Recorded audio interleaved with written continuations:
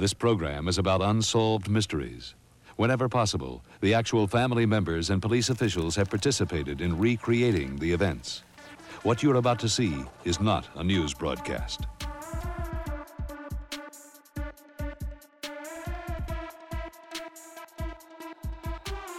In a world where faith's chosen have ascended to the heavens, and those truly terrible and guilty of heinous crimes of sin have been sent to the underworld, only you remain, the meek who have inherited the world. Hi, Brandon. Hi, Josh. Hi, everybody. Welcome to the Goblins and Growlers podcast.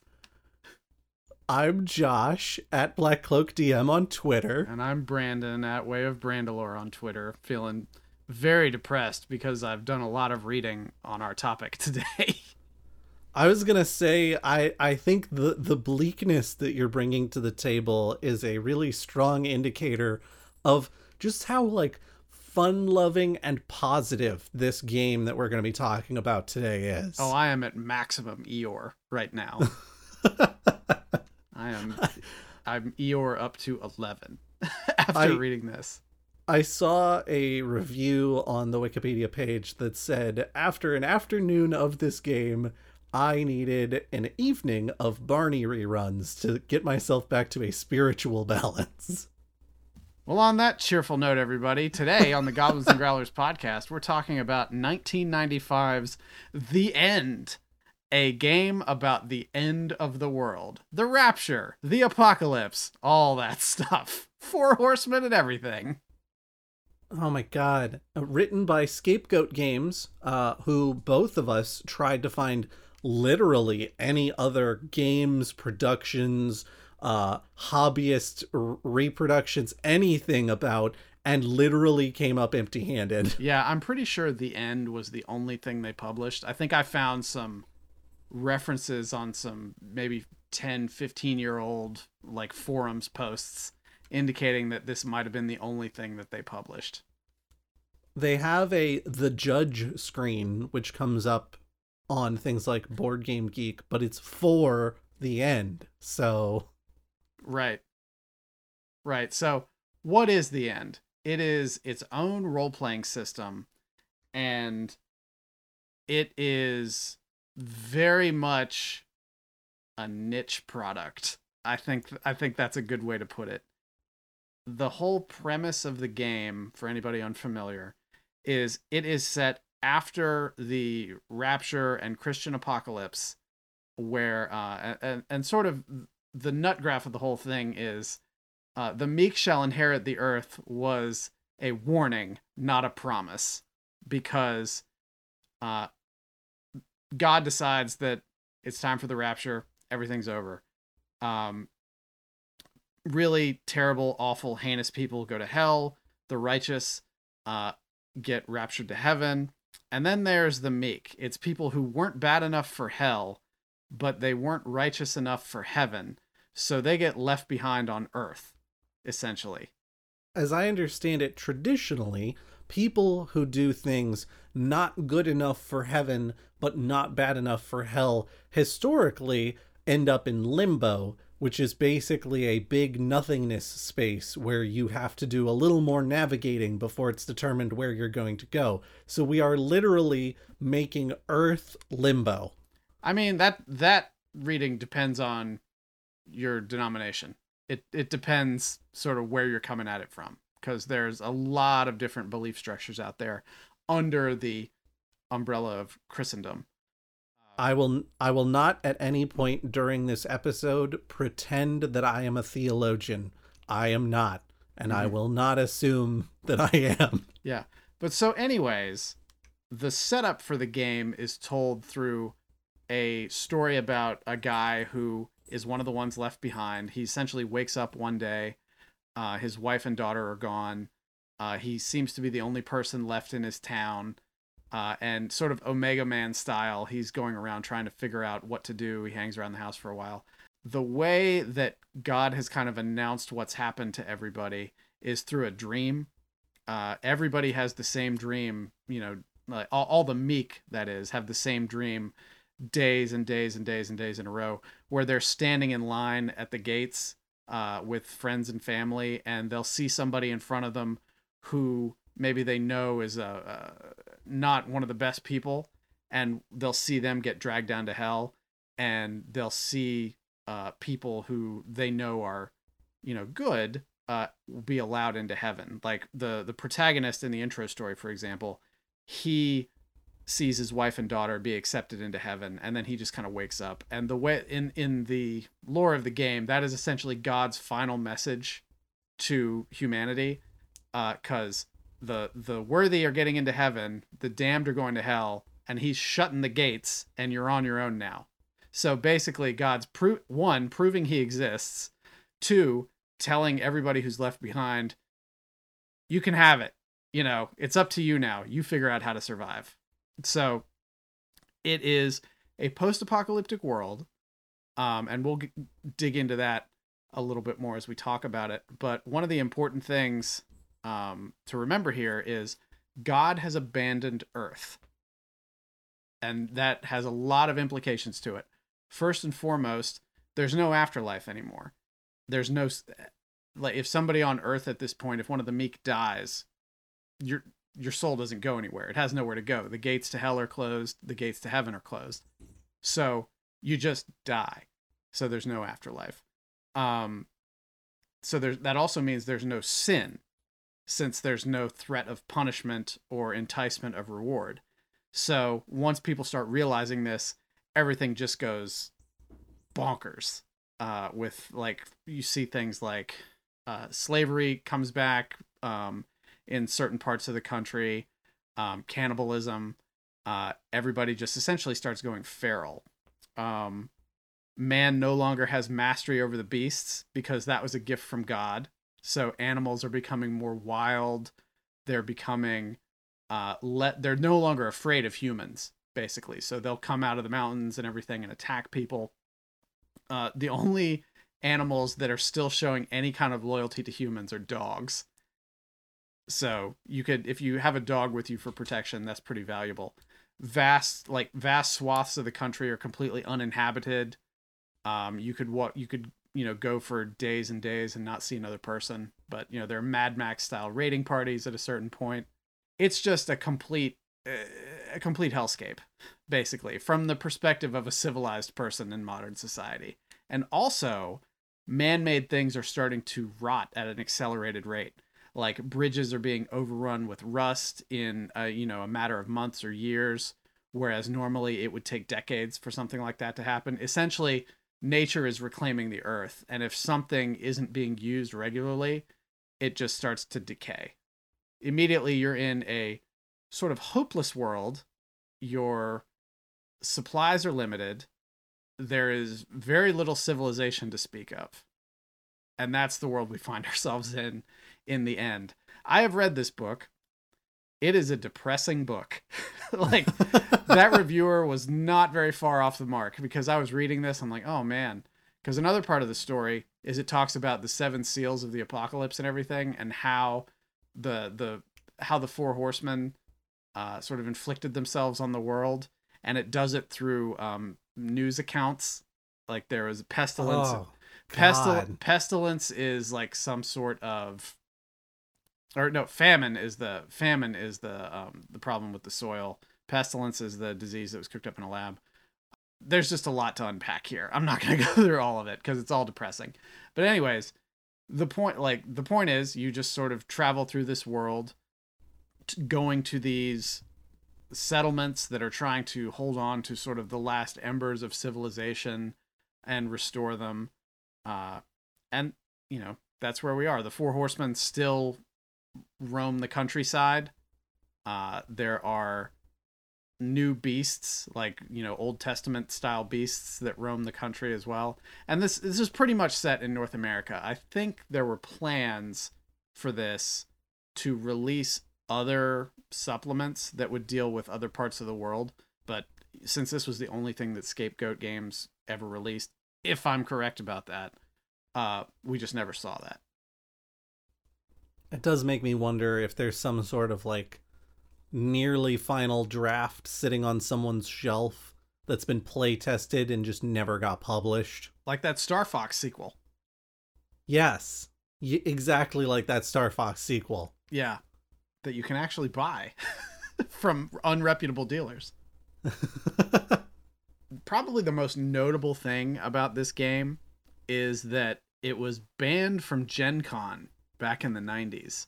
And this was back when TSR, I think, owned Gen Con. And this was like legitimate old TSR, not this new TSR from Ernie Gygax. But they had a rule, apparently, against games with lots of religious themes or imagery. Scapegoat had this. They got kicked out. And they ended up doing sort of a faux protest outside of Gen Con with like sandwich boards that were like, the end is here. Trying to be like the street prophet. Apparently, all it ended up doing was generating a little bit more buzz for them, but obviously it didn't translate into sales to keep anything going. And I really wish I could find some more information about Scapegoat Games. Probably the most interesting thing about this whole situation is the absolute dearth of information that's out there about the people behind it, the company, even like stories about the controversy and the ban at Gen Con. It's very difficult to find information about this. Like Evil Hat, who publishes Fate, they put out a book that was essentially the history of tabletop role playing in like 2014, and there's a passing mention of this of the Gen Con controversy for the end, but that's about it.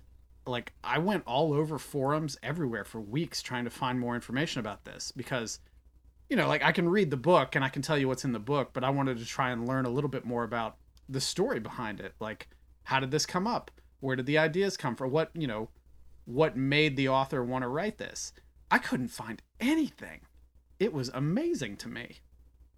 Well, it's almost like there was the Gen Con controversy, and then that was all they did in the first place. Like that's it. Like at that point they dissolved the entity. They all went back to their day jobs, And I'll say, like, I didn't do maybe as much digging as I could have just because time is finite in my life.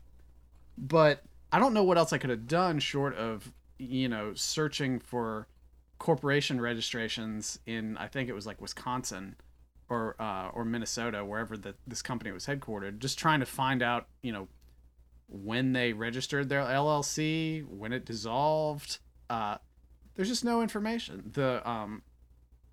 The primary writer, I think there were several people who wrote on it, but sort of the primary creative on this was a man named Joseph Donka, and I really tried to find out anything I could about him. I was like, well, he put out an RPG sourcebook in the 90s. I bet he still stayed involved in the RPG scene for a while, and I can probably find some stuff. Couldn't find anything. It's almost like he never wrote anything else again. I see some passing mentions to maybe him contributing to something, but I can never get the title of it. Whether it was, I don't know if it was maybe some sort of short adventure or something. I don't know. Couldn't find it. I think I may have found him on social media in a couple places, and I even reached out to him, but I couldn't get an answer. I think at last check, my message is still on unread, which doesn't surprise me because he would probably be in his mid 50s, early 60s at this point, and he may just not be somebody who's tied into their social media pretty closely, which is totally fair. But believe me, I tried reasonably hard to get a hold of this person, to get them on the podcast, to interview them about this, and I'm not going to give up on that. But I really just wanted to get the story behind this.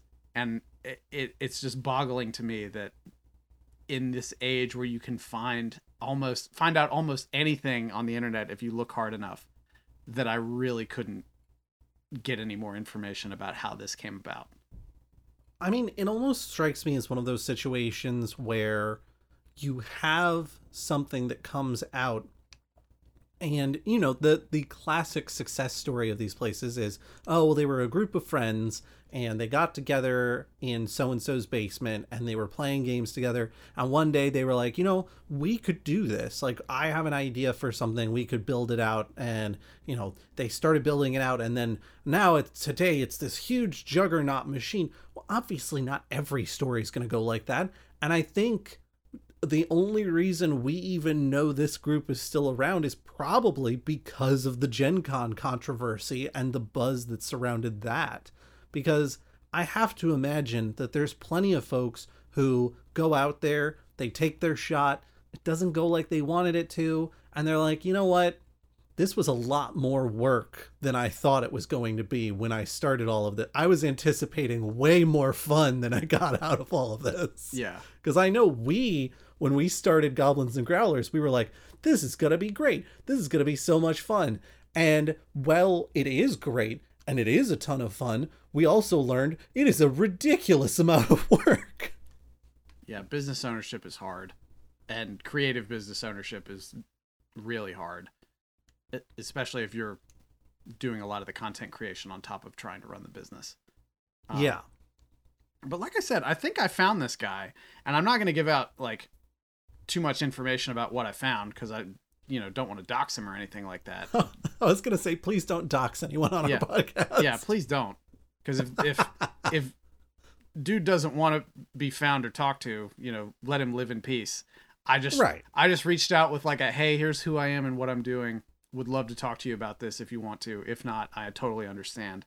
But I'm pretty confident it's him. I'm just of the impression that he has sort of left this life behind. Not in a the end way, but in a I've moved on with my life kind of way. Well, now something that I know because you and I have discussed this a little bit already, and then we were putting together the show notes, kind of discussing things, is that one of the people who worked on the end has done a significant catalog of other work. Yeah. One of the, like, really the way that I found out about this at all is I was on Reddit poking around for like weird RPG systems. I was really just kind of looking for something different. I do that every once in a while, especially when we're kicking around topic ideas for the show. And I found this, like, the description was something to the effect of, Christian apocalypse role-playing game. I was like, oh, well, this, if nothing else, this sounds like it'll be interesting to read. And one of the things that really took me about it was I saw a picture of the cover, and we'll put this in the notes, but it was really evocative to me of the Planescape art from the 90s when the Planescape setting came out. Just sort of muted colors. You'd see a lot of geometry in the art. There's like blues and browns and some golds and things like that. And I was like, oh, that looks a lot like Planescape. I wonder, just because the timing would have worked out, I wonder if the same artist who did that did Planescape. And I was wrong, but I wasn't far off. Yeah, finding out that this artist, who, let me grab his name again because I'm terrible with names. Richard Kane Ferguson, did a lot of illustrating on Magic the Gathering cards. And I mean a lot of Magic the Gathering cards. Yeah. Like, I was just scrolling through his Instagram and there are dozens of cards in there that he did the illustrations for. Yeah, his work seems like it focuses a lot on sort of dark fantasy stuff. I found a little item about him where just in 2021, the original oil and acrylic he did for Daikon Shadow Slayer, which I presume is a Magic card. I'm not super into Magic, but the gist I got from reading this was that it was the illustration for a Magic card, but this was the original oil and acrylic that he did for it. It sold for like $31,000, which is amazing. It's pretty phenomenal. Like, that is, I don't think there are many Magic cards that you can sell for that kind of money, and Magic has a much larger on average following with a much deeper well of pockets. Mm-hmm. Yeah, definitely. So, this guy is a professional artist, and he was a successful professional artist back then. So it wasn't just sort of a fly by night thing. The way this came together, which makes its, essentially the rapture of information, all information about this book, all the more strange. I want to talk a little bit about the setting some more, because I had a thought while I was reading this.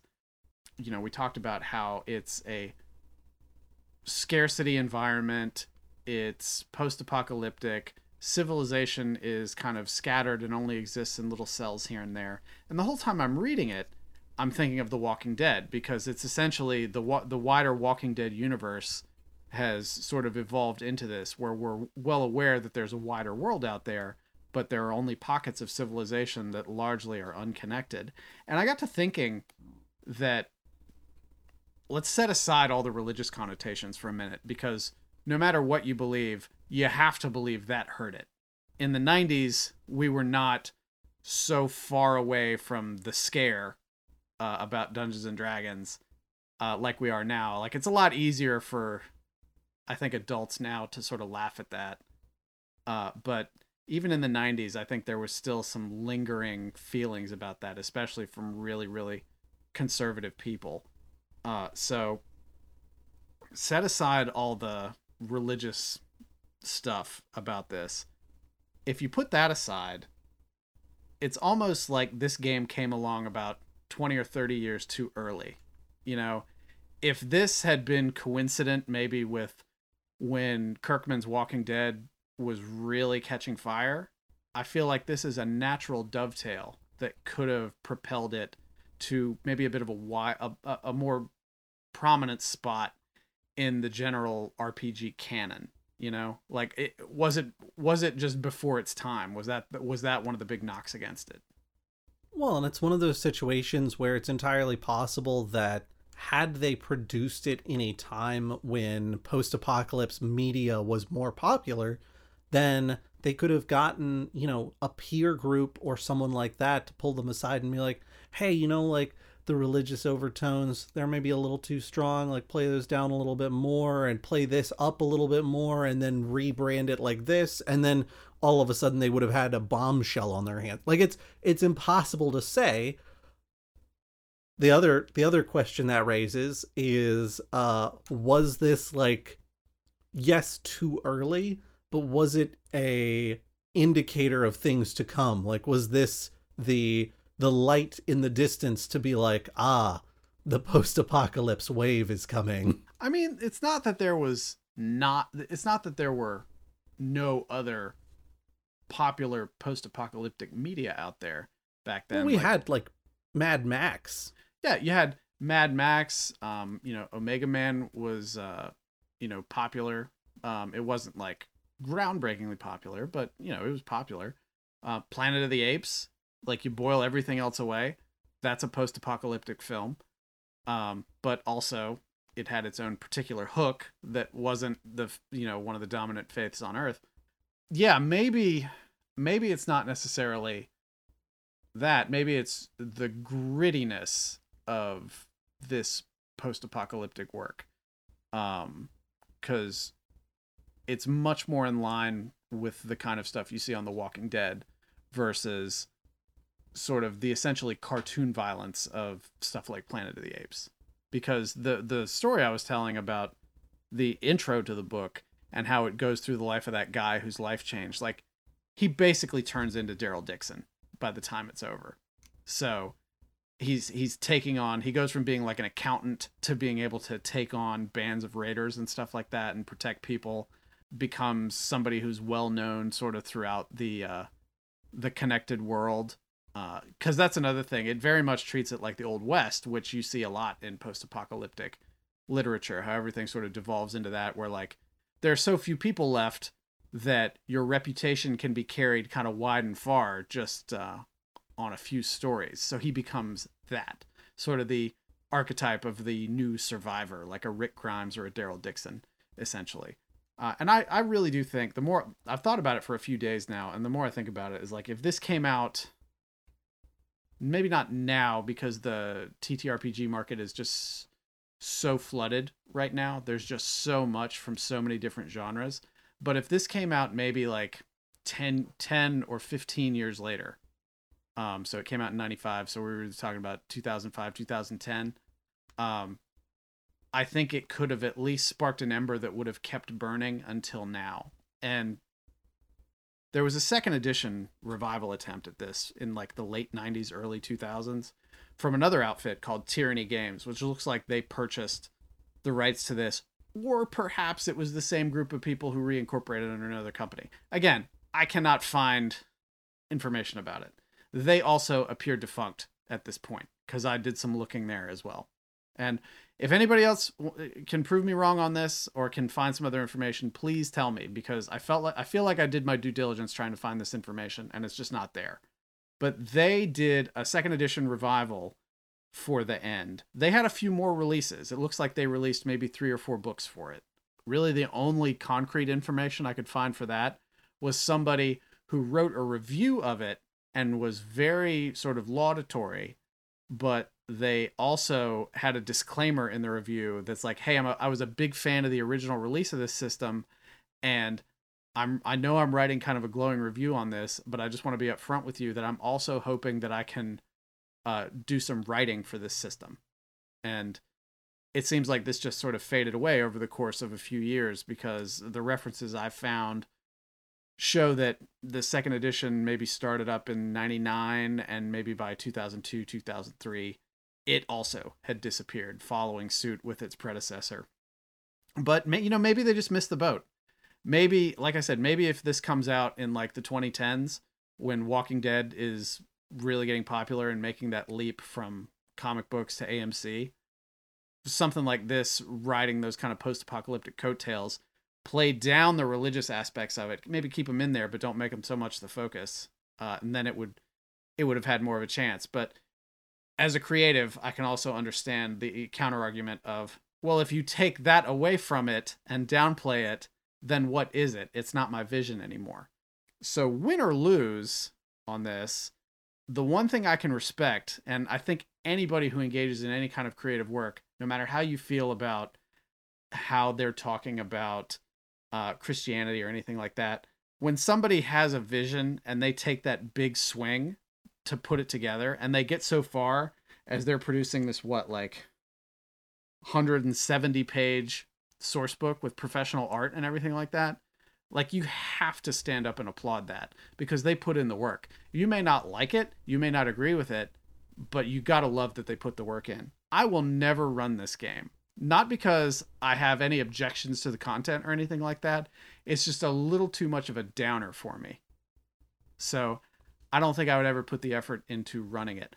Just as a thing that exists that I'm going to keep on my shelf, because I actually managed to find a softcover copy of it for like $7, which I'm kind of amazed about, because I just looked for some the other day, like 2 months after I ordered this, and they're much more expensive now. But that I have this, I'm glad that I have it, because it represents somebody who had a vision that they put the time and effort into executing. And no matter what else you can say, they were successful at putting it out there to let people decide if they wanted it or not.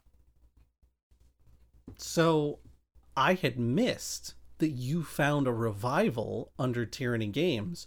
So I did a little bit of digging on Tyranny Games, and guess who pops back up?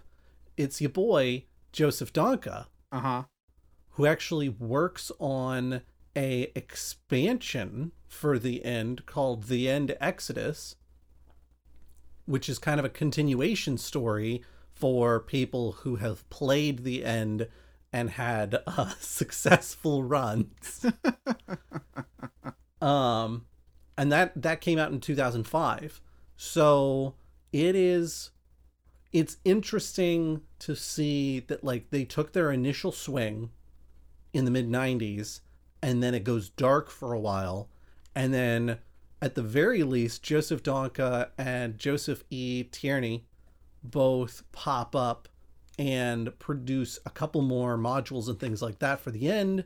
They produce a system called Cults and Conspiracies.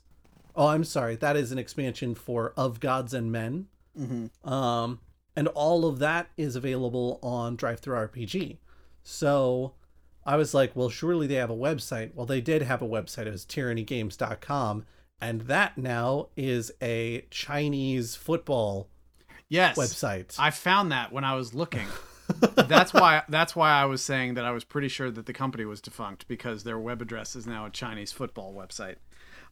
Looking in the actual credits for the first edition of The End, I don't see Joseph Tierney anywhere. So what I suspect might have happened is maybe he was somebody who enjoyed The End.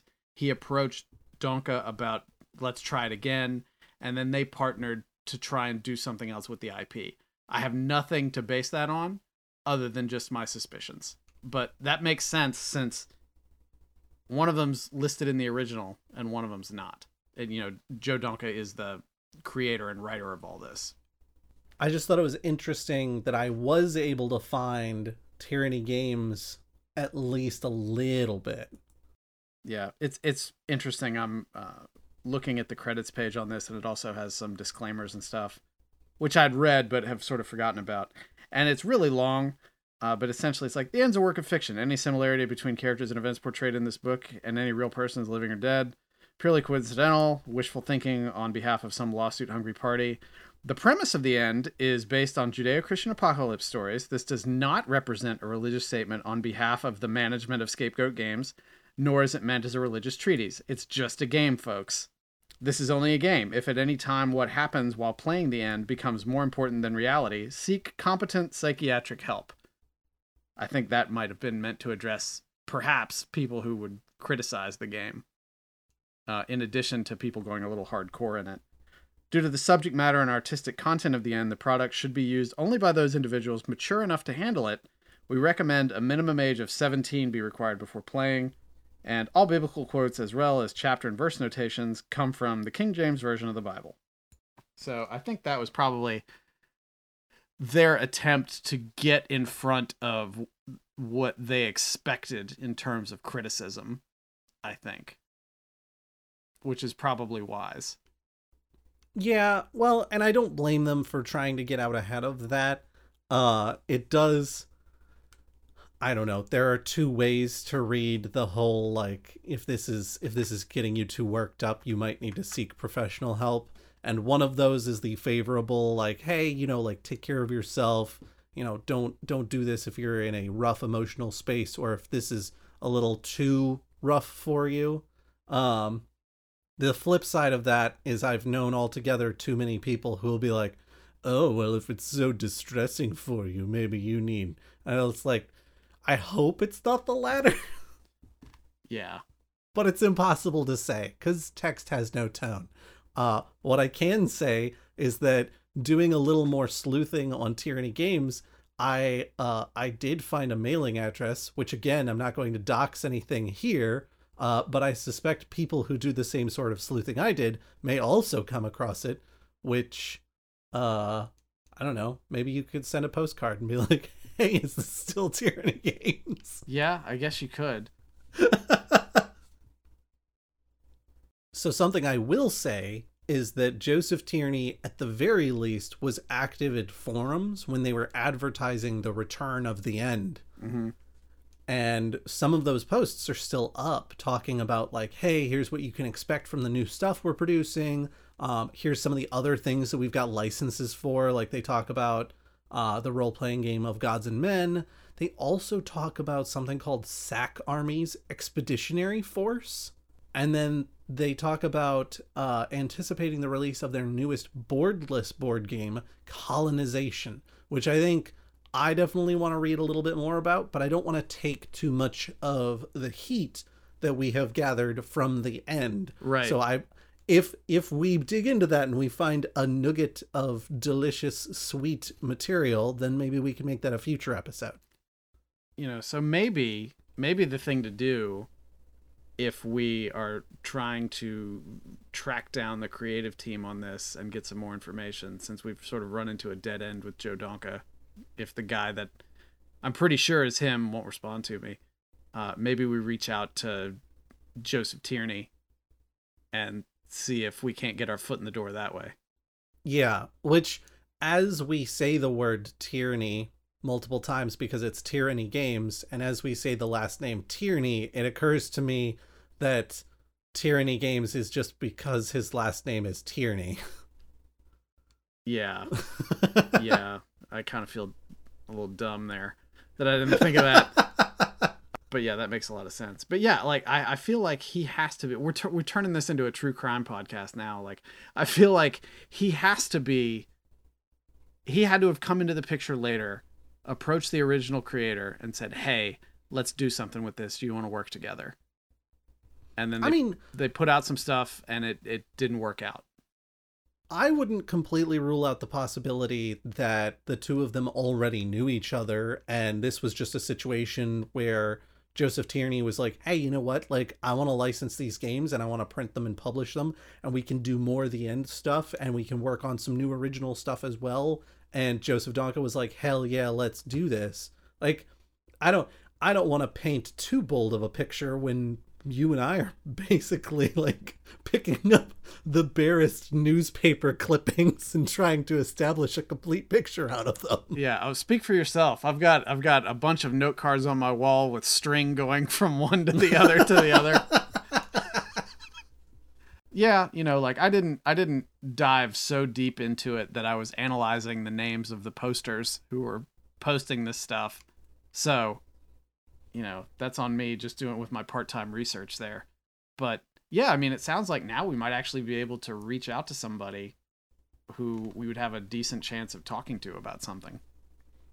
I mean, at the very least, it seemed like, because I have yet to see anything that indicates that Joseph Donka was ever like reaching out to the public, doing like marketing materials or anything like that. Or Joseph Tierney, at the very least, we know is more comfortable with the concept of being out in a public space, talking about the marketing of new materials and things like that. Mm-hmm. So maybe if we can find some sort of social media for Joseph Tierney, which, by the way, listeners, there's no guarantee that we find that between now and release time. So if you find that and you want to tweet it at us or send it in an email or literally like smoke signals, like we don't get us that information, that might be very useful for us.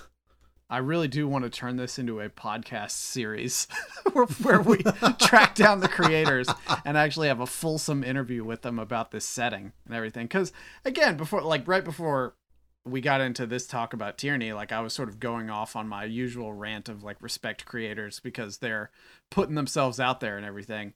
Like that's what I want to talk about. I just like, hey, this is a pretty bold move that you made for the time, trying to put this out there. And, I just want to hear the story of how it came about and what was the genesis, pardon the pun, of this idea for you. Yeah, it'd be really interesting to kind of get their perspective on not just the production of the game, but also, how was it received from the perspective of the creator? Because I know, like, our books, the stuff that we sell, is reasonably well accepted and folks seem to enjoy it. But I know, for me personally, anytime I, like, flip open one of the books, I'm like, oh, yeah, I remember this adventure. Oh yeah, I also remember like this is before I realized this and this about monster creation, and so like the numbers are wonky compared to how I would do it now. Mm-hmm. Yeah, I had planned originally on ending this episode by us both just sort of talking about our favorite post-apocalyptic stories, but I think you in a very good turn have twisted this into more the opening salvo of a mystery that we're going to have to solve and track down and get a hold of somebody so we can learn a little bit more about this and share that with listeners and stuff. I would encourage anybody who is even mildly interested in what we're talking about to try to get their hands on a copy of The End. Like I said, there are two versions of it. There's the original one that came out in the mid-90s, and then there's the revival that Tierney was involved with that was more like 99 through 2003, 2005, something like that. So try to be sure which one you're buying. If you look for the one with the cover that looks kind of like a Planescape game, you'll know the one I'm talking about. But I found mine on abebooks.com, which is sort of my go-to for like weird used books that I can't find anywhere locally. So I would check that out as my first place if you wanted to get it. Like I bought mine for like $8 or $9 or something like that. I think they're coming up a little bit more expensive on there now, but if nothing else, as a curiosity, I think it's worth it. I would say also, if you're going to be checking out like some of the work that surrounds this piece, you should go look at Robert Kane Ferguson's Instagram. Did I get his name right? Yeah. Yes. No. Richard Kane Ferguson. Richard Kane Ferguson. No. So this is if you ever needed evidence that I'm genuinely really bad at names, like it's right here, and it's just that I'm bad at remembering them. Richard Kane Ferguson. Check out his Instagram, which is just instagram.com/rkaneferguson, because the art he does is really cool. Yeah, it's full of cool stuff. Like it. It's totally full of cool stuff. This is, I like to think, the first in a multi-chapter Goblins and Growlers investigation of The End and Scapegoat Games. Maybe we can have our own Netflix doc on this by the time it's done. Well, my sincerest hope is that chapter 2 is not us coming back and being like, so we got a hold of some of the people who were creators and they told us to leave them alone. Fair. That can be a news item at the top of the next podcast. But anyways, folks, thanks for listening. This turned into something different than what we planned when we were talking about recording it, but I'm very happy with where it landed, and it's given us some purpose in trying to push this storyline on a little bit. Josh, do you have anything more you want to add? I just want to say that this is one of my favorite pieces of you and I doing this show, is the occasions where we're just kind of jawing back and forth, and then one of us is like, light bulb. I'll tell you this too. We cut out a good bit of this podcast because we had some side conversations about how to go about the investigation and where to look on some stuff. If it sounds weird when we cut back in, that's probably why. Hopefully it doesn't. Hopefully we're better editors than that, but I don't know. All right. Well, if anybody has any leads, you can tweet them at me at Way of Brandalore on Twitter. Or you can tweet them at me at BlackCloakDM on Twitter. Or, you could email them to contact@goblinsandgrowlers.com, subject line, The End Mystery. But in the meantime, thanks for listening to the Goblins and Growlers podcast. Please support us as you can. If nothing else, please tell a friend about it. I'm Brandon Dingus. If you can give us a review on something like Apple Podcasts, that helps us out and costs you nothing. It costs you nothing. I'm Josh Malton. Thanks, everybody. We'll catch you next time. Bye, y'all.